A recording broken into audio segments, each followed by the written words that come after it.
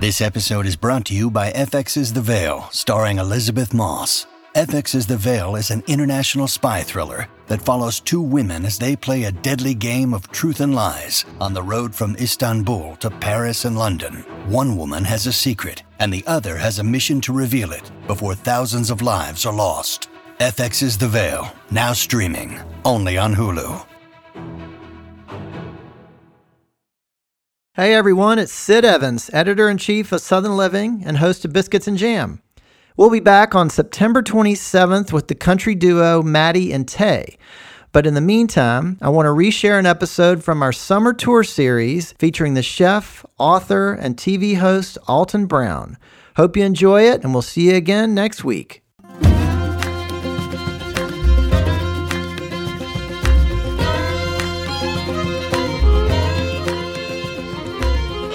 Welcome to a special summer tour edition of Biscuits and Jam from Southern Living.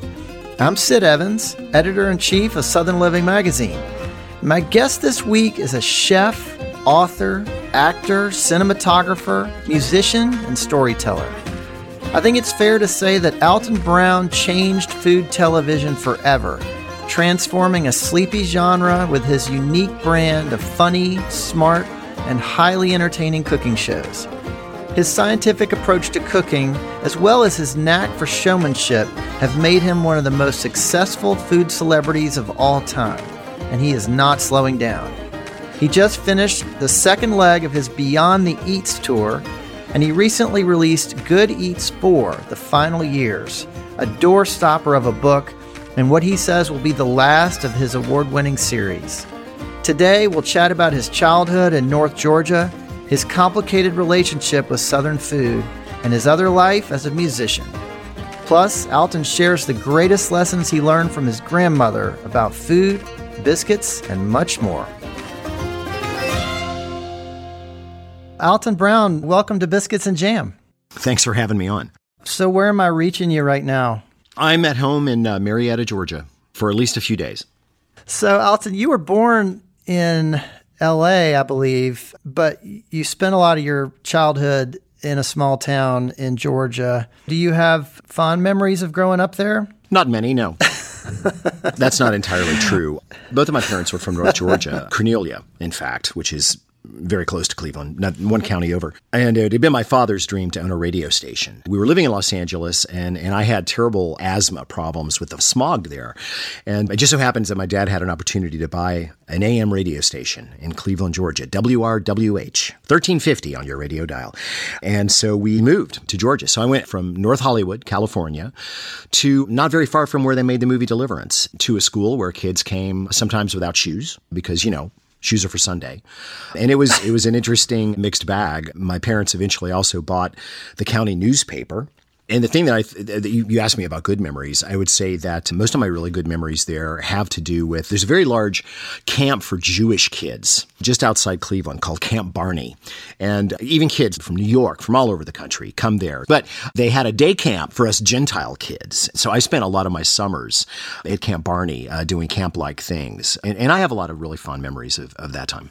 So kind of connection with the outdoors that you might not have gotten as much in Los Angeles. Oh, definitely. Except for a few strange instances, like one time an organ grinder at a circus lost his monkey, and the monkey took up residence on the rooftops of our neighborhood. The problem is no one saw the monkey but me. And so when I keep telling people that there was a monkey wearing a small red vest on the roof, they were like, this child clearly needs some form of medication. So there were some times with wild animals, but not like living in North Georgia where one could stumble across any form of animal life. For instance, in fourth grade, we were all scouts, and scouts in those days, whatever day your scout meeting was on, you came to school in your uniform. And your uniform, of course, included your prized possession, which was your scout knife. Back then, bringing a knife to school was like everybody was carrying. And one day, a friend of mine showed up, and in his lunchbox, he had a baby possum that he had caught in the woods. And I knew the second that I saw the baby possum that I had to have it. And I traded my coveted Boy Scout knife for the possum, which then became a house pet in our home for quite a while. Her name was Marcy the marsupial. So I can't imagine a more Southern upbringing than having a possum as a pet. You really can't make this stuff up. Yeah, you can't make it. Well, you could. Well, so what about food, Alton? When did you have some of your first kind of aha moments with food? I was a foodie from early on and had very odd tastes. Most parents worry about getting their kids to eat things. My parents worried about keeping me from eating things because I would put almost anything in my mouth. When I was 3, I discovered the joys of Gainsburger dog food, which I would still tap right now if you put one in front of me. So I had all kinds of crazy tastes. And when I got to Georgia, I realized that I disliked almost all Southern food, except for biscuits, which my grandmother was an exceptional practitioner of the art of biscuiture. It was interesting because my families were like merchant class, but they had come up very, very poor. And so they ate, we'll just call it a limited menu of things, but they were still very connected to a time when the South, even North Georgia, was very agrarian, so there was a lot of great produce. The first time I locked onto some Silver Queen corn, I thought I was going to die. I mean, that was what food was supposed to taste like. But then my grandfather, my mother's father, also taught me the joys of canned sardines, which are not exactly a Southern thing, but a love that I have with me to this day. So I think that what I had gone from a very cosmopolitan to Georgia, which was not that. It was very much about learning local cuisines. When they had the radio station in their newspaper, they would often trade ad space to people for foods that they might produce on their farm. That might be cakes, any number of cured meat products. So I really kind of had my own CSA, I had my own artisanal food sources as a kid. And I learned very early on to appreciate that, to be honest. So you mentioned your grandmother. Was she around in Georgia and someone who taught you a lot there, or did that come later?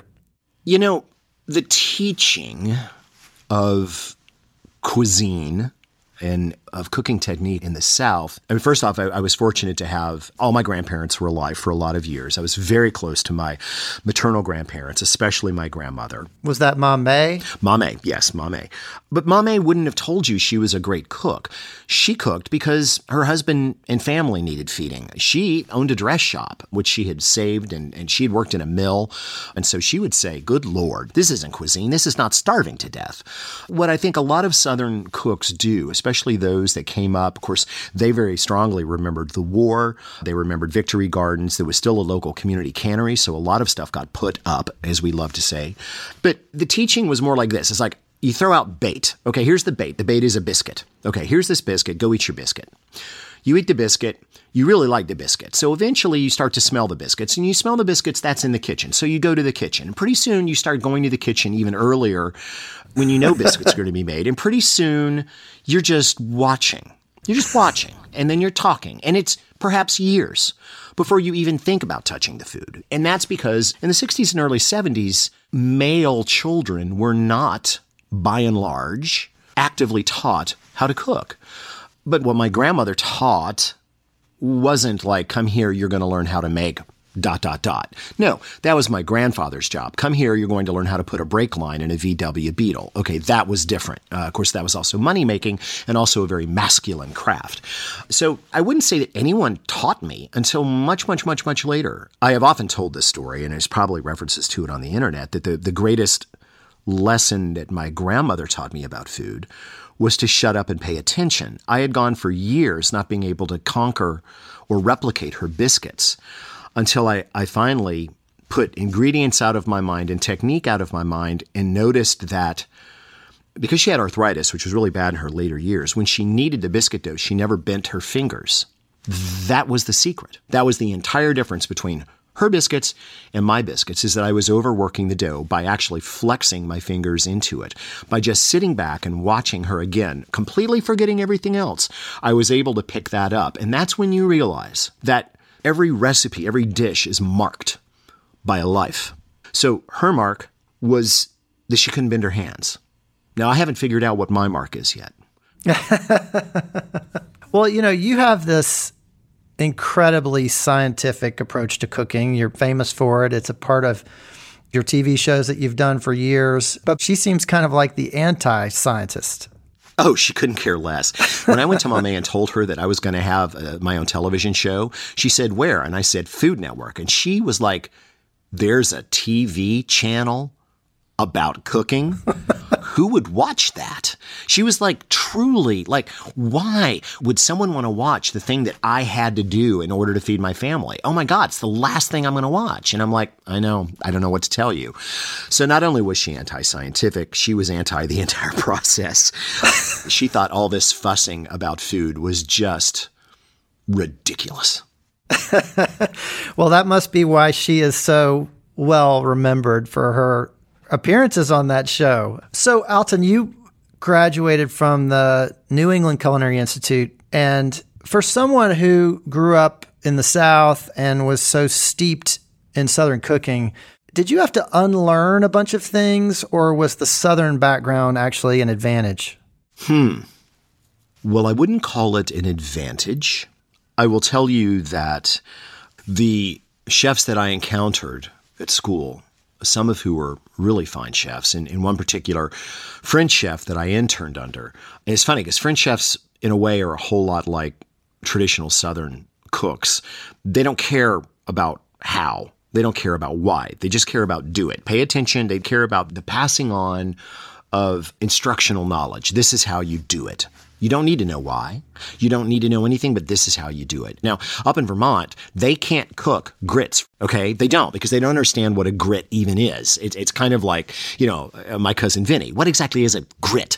They don't know. They think it's polenta. No, it's white hominy corn.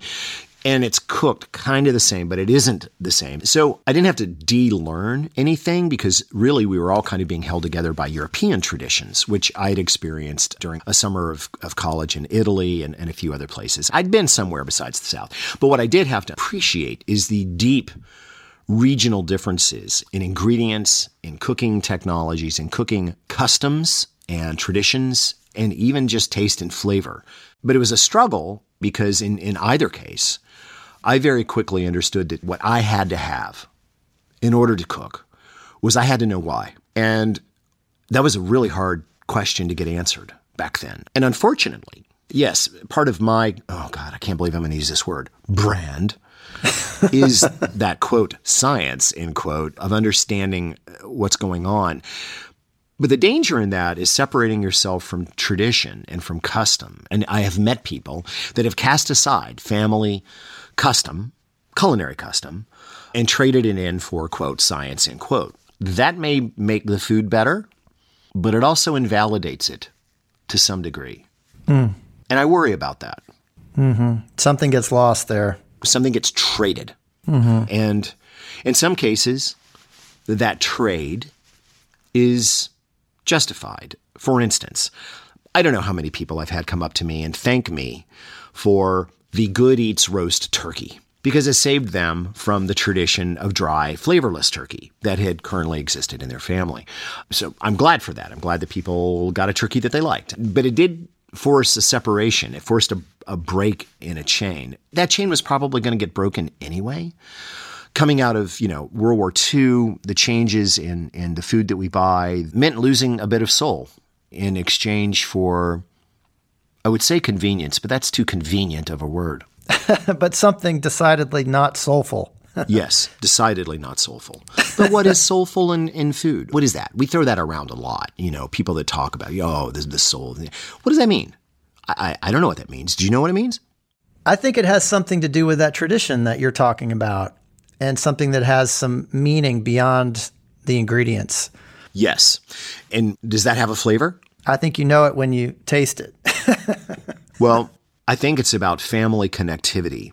And what I think that we have done culturally, and this is very much at my door, I'm one of the people that did this, was to replace family with media.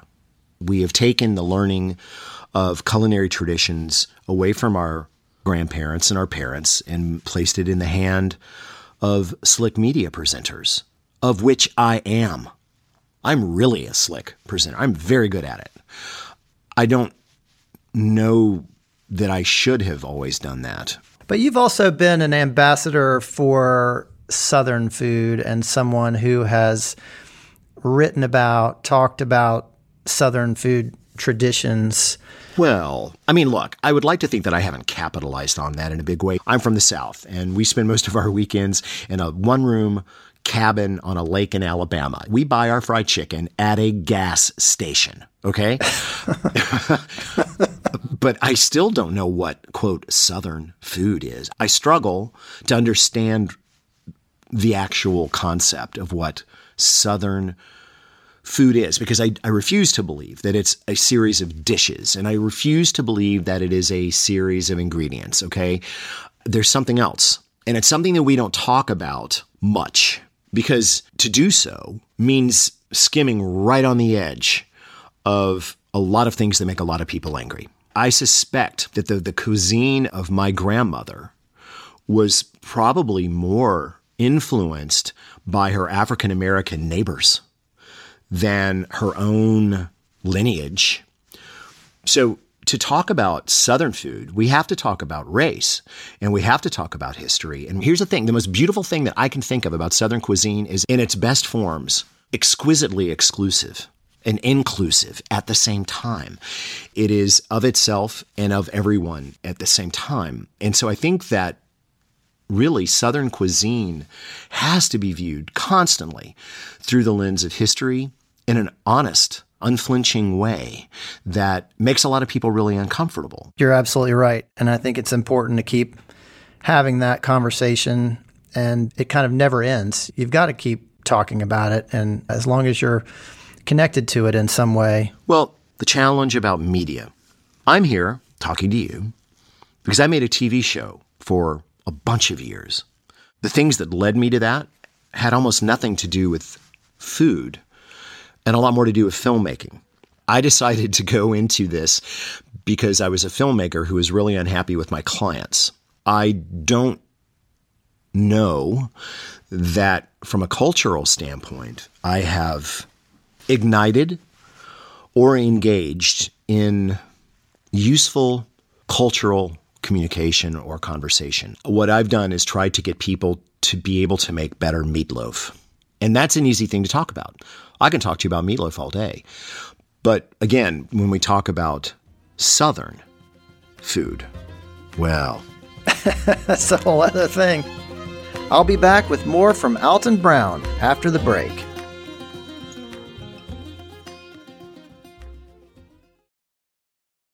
This episode is brought to you by Reese's Peanut Butter Cups. In breaking news, leading scientists worldwide are conducting experiments to determine if Reese's Peanut Butter Cups are the perfect combination of peanut butter and chocolate. However, it appears the study was inconclusive, as the scientists couldn't help but eat all the Reese's. Because when you want something sweet, you can't do better than Reese's. Find Reese's now at a store near you. When you need mealtime inspiration, it's worth shopping Kroger, where you'll find over 30,000 mouth-watering choices that excite your inner foodie. And no matter what tasty choice you make, you'll enjoy our everyday low prices, plus extra ways to save, like digital coupons worth over $600 each week. You can also save up to $1 off per gallon at the pump with fuel points. More savings and more inspiring flavors make shopping Kroger worth it every time. Kroger, fresh for everyone. Fuel restrictions apply.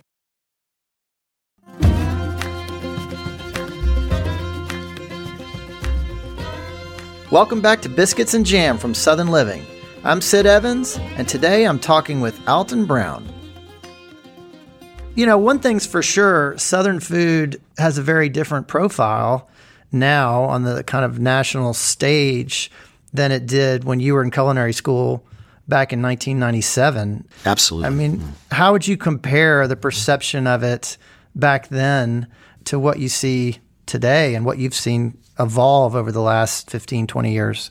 I think when you talk about a regional cuisine, and I'm going to generalize this to concept rather than place, whether you're talking about the cuisine of Brittany, whether you're talking about the cuisine of Hong Kong, there are multiple regional cuisines, and they're identified by whether or not they can be identified. So what I mean by that is like, okay, there's Southern cuisine, then there's Louisiana, and then there's New Orleans, right? And these are cuisines that have managed to carve out a spot in the PR kind of world. And I would argue that whether it's Pacific Northwest, whether it's the backwoods of Maine, whether it's Macon, Georgia, whether it's Richmond, Virginia, what you manage to export culturally is that which is easy to swallow and is easy to communicate.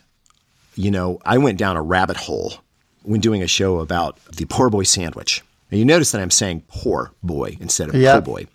And people have jumped all over me about that. But you know that po was actually a marketing move that happened during the 70s. The sandwich traditionally is the poor boy.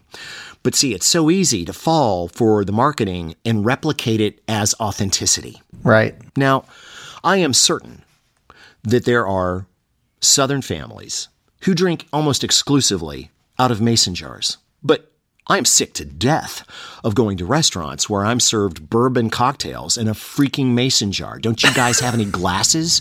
So my thing is that part of what's been accepted or even lauded, amplified about, quote, Southern, end quote, cuisine for the rest of the country missed the point. Now, here's the problem with that. Well, let's say that we're running the fiefdom of the South, culinarily speaking. We have a council, and we decide to put ourselves out in a giant marketing campaign to the rest of the country. We're pushing our product. You know, we're pushing bourbon, and we're pushing grits, and we're pushing shrimp, and we're pushing barbecue. Well, whatever sticks becomes the thing that we start to amplify for ourselves. So, yes, Southern cuisine has had a massive push in the last 20 years, but I fear that maybe we have also kind of cut our noses off to spite our face by the fact that then we just amplify back that. It's like feedback, and that's harmful. There are things that get lost. Right. I'm sorry. We don't drink bourbon at every freaking meal. You know, we don't have shrimp. And by the way, shrimp and grits is a breakfast dish, not a dinner dish. And so when you remove the context, the historic understanding, when you remove that for the sake of marketing expediency, you have to know that the water just gets shallower and shallower. Yeah. Well, so Alton, you're at an interesting juncture in your career right now. You recently announced that you're leaving the Food Network to pursue some other things. What are you interested in at this stage in your career?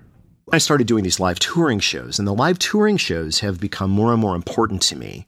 At first, it was just a bet with myself. Hey, can I do a live touring show about food? Can I do a culinary variety show? And I did it back in 2013, 14, 15. Then I did another one in 16, 17, 18. And then we've just come off our second leg of the Beyond the Eats tour. And the more that I do it, the more important it is to me. So I'm trying to figure out what that means. Our media landscape has changed so significantly in our culinary landscape as we wrestle and deal with the fact that there have been a lot of voices that have not been heard. There are a lot of voices that have not been amplified. I want to be in on fixing that cultural inequity, but I also don't want to completely silence myself. What is my role? What is the role of a 60-year-old white guy? I don't know. I know what my skill set is. I know what I'm good at. I know what I could be good at. But what should I do at this point is a very different question from what can I do. I used to only think in terms of what can I do? What do I have the power to do? What do I have the leverage to do? And I'm not doing that anymore. I'm thinking more and more about what I ought to do. And that takes stillness and a moment of freaking silence, which I'm not doing right now. I'm proving to you that you can leave the room. I can do this by myself. I've come off of the second leg of Beyond the Eats. I released the fourth Good Eats book. I'm going to go back out on the road in November and December with a holiday variant, as we're calling it, of Beyond the Eats. But in the meantime, I'm going to shut up. My wife and I will continue to do our live YouTube show, Quarantine Kitchen, because we have a very small audience who likes to watch us drink and cuss. People still can't understand that, God, that's Alton Brown and he's cussing. But other than that, I'm going to spend a few months reading a lot, writing a lot, cooking a lot, and kind of just trying to observe the world. As a culture and a society, I think we are at a crossroad. And food has one magical ability, other than keeping us alive. One. And that is, it is connective tissue that brings people together. The words community, communication, communion, they all have the same root. It means to have in common. And it is one of the only things that food alone can do. So part of what I'm looking at is the fact that I have a certain amount of authority in food. I know a few things about food. What should I do with that? And I don't know. I don't know right now. Well, I'm looking forward to seeing what that is. Me too. But Alton, I want to ask you about your book. You mentioned Sure. your new book, which is called Good Eats for the Final Years, which sounds very final. For Good Eats it is, yeah. But I saw you comment somewhere that of all the books in this series, this was the hardest one to put together. Is that true? Yes, absolutely the hardest. A lot of this book reflected a sub-series of Good Eats called Good Eats Reloaded, which was a series where I went back into old shows and made repairs and renovations. One of the things that I had to reckon with during that time is a lot of years have passed down the river of time, and mortality, being what it is a lot closer and was very much apparent to me in this. And so I think that I knew that this would be the absolute last Good Eats book. It is the last Good Eats book. We were actually getting ready to tear the set out of my studio. I think that I put a lot more work into it because of that. I also tackled a lot of the photography myself. It's quite hefty. Yeah, it's like 4.5 pounds. Sorry. But even when I did Good Eats the later years, the third book, I knew I'd be coming back. I knew that I was just going to go out. I was going to do a show called Cutthroat Kitchen. I was going to do some other things, and that I would come back to Good Eats. It was always my plan to come back to it. But that's done now, and I am really done with that now. And that is powerful because I have to look and admit that that show was really kind of my life's work. It was the thing that if I die tomorrow, please remember me for that. And so, yeah, that made the book a lot harder and probably 100 pages longer. Well, do you feel like you have the final last word on biscuits in there? I have the last word for me. The biscuit recipe that I have in this book, which I am ready to proclaim is my best biscuit, is an act of heresy for which even less than 100 years ago, I probably would have been burned at a stake. And I ended up with a biscuit. I was literally just playing through like versions over and over of trying to come up with different, like what does the biscuit want? What does the biscuit need? And in the end, the damn thing is gluten-free. And I wasn't aiming for that, man. My grandmother, that sound is her bones rattling around as they spin inside the coffin because there's no white lily flour in there. There's no wheat flour at all. I will not for one moment break out words like ultimate, which is the most ludicrous word to ever put in front on a recipe. Nothing is ever ultimate or perfect or any of those things. I will tell you, however, that it's the only biscuit that I've made since. And so I'm done with that. Well, I can't wait to try it out. I was particularly interested in what you said about buttermilk. I didn't realize that buttermilk used to be sort of a more watery consistency. Buttermilk was the Gatorade of the 18th and 19th centuries. It was a very liquidy but protein-packed beverage that was kept in well houses to keep it cool for drinking in the summertime. It was the original sports drink. Yeah. I'm excited to give them a try. Well, Alton, before I let you go, I've got to talk about music for a second. You're a musician. You're an avid guitar player.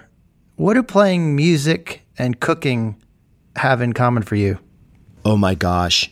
I am an avid musician. I grew up as a saxophone player and had even at one point planned on being a professional jazz saxophonist. I started playing guitar when I realized that I wanted to write songs, and you can't sing and play a saxophone at the same time. The similarities are, for me, very significant because, especially when you look at jazz, you have to understand what it is you're listening to very often, which is also very much the truth with eating Southern food. You have to know what it is you're tasting. You have to understand it. So you must understand structure. You must understand form. Once you structurally master things, then and only then can you play with the rules.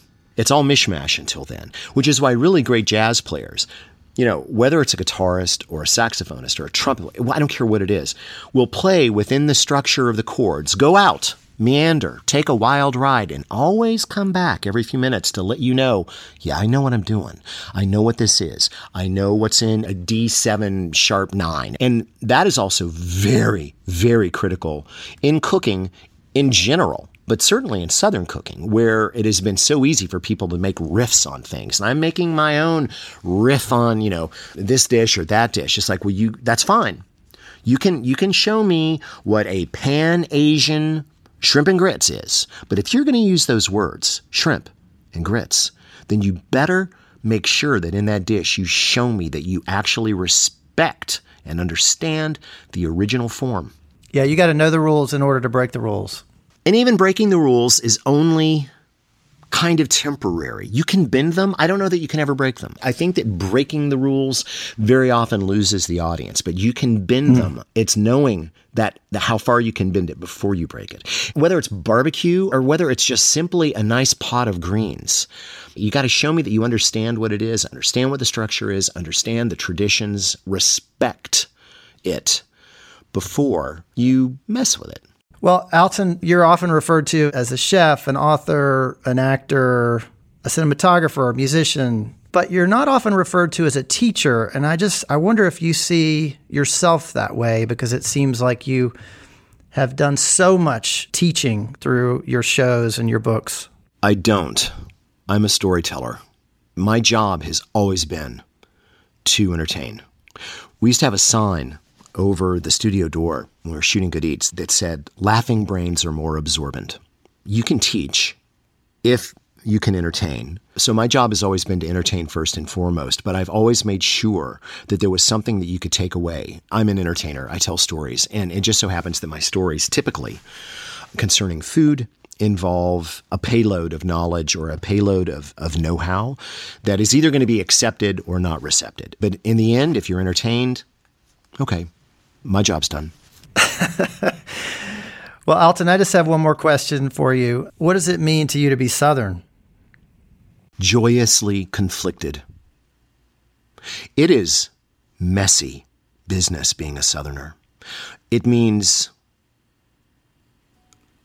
embracing contradictions.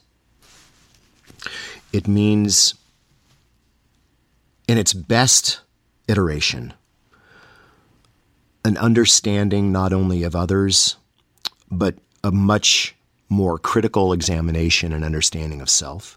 It is not easy business being Southern in a modern sense. And being Southern does not mean that you get to fall back on traditions that protect you or somehow cocoon you from the realities of the rest of the world. That's not Southern. I don't think that that's really Southern. I think real Southern is spooky business. We're haunted. We're spiritual. We are sinners and saints. We are drunkards and preachers. And we create astoundingly soulful pieces of art, astoundingly soulful music, and what I hope for the South is that we must rise in full understanding and strive for full understanding of who we are, what we've done, what we're going to do, what we're doing today, what we'll do tomorrow, and understand that those trajectories are ours to determine. We are not victims. We are not forgotten. We are not downtrodden. Yeah, I think I'm going to leave it at that. It's a lot, isn't it? Well, it's a lot more than a lot of people that aren't Southern might think. Well, Alton Brown, thank you so much for being on Biscuits and Jam. Thanks so much for having me. I'm hungry for both the biscuits and the jam right now, so I think I'm going to go crank up the oven and make some of those damn gluten-free biscuits. I can't believe I'm even saying it. Thanks for listening to my conversation with Alton Brown. You can visit altonbrown.com for recipes, merch, tour dates, and more. Southern Living is based in Birmingham, Alabama. Be sure to follow Biscuits and Jam on Apple Podcasts, Spotify, or wherever you listen. And we'd love your feedback. If you could rate this podcast and leave us a review, we'd really appreciate it. You can also find us online at southernliving.com/biscuitsandjam.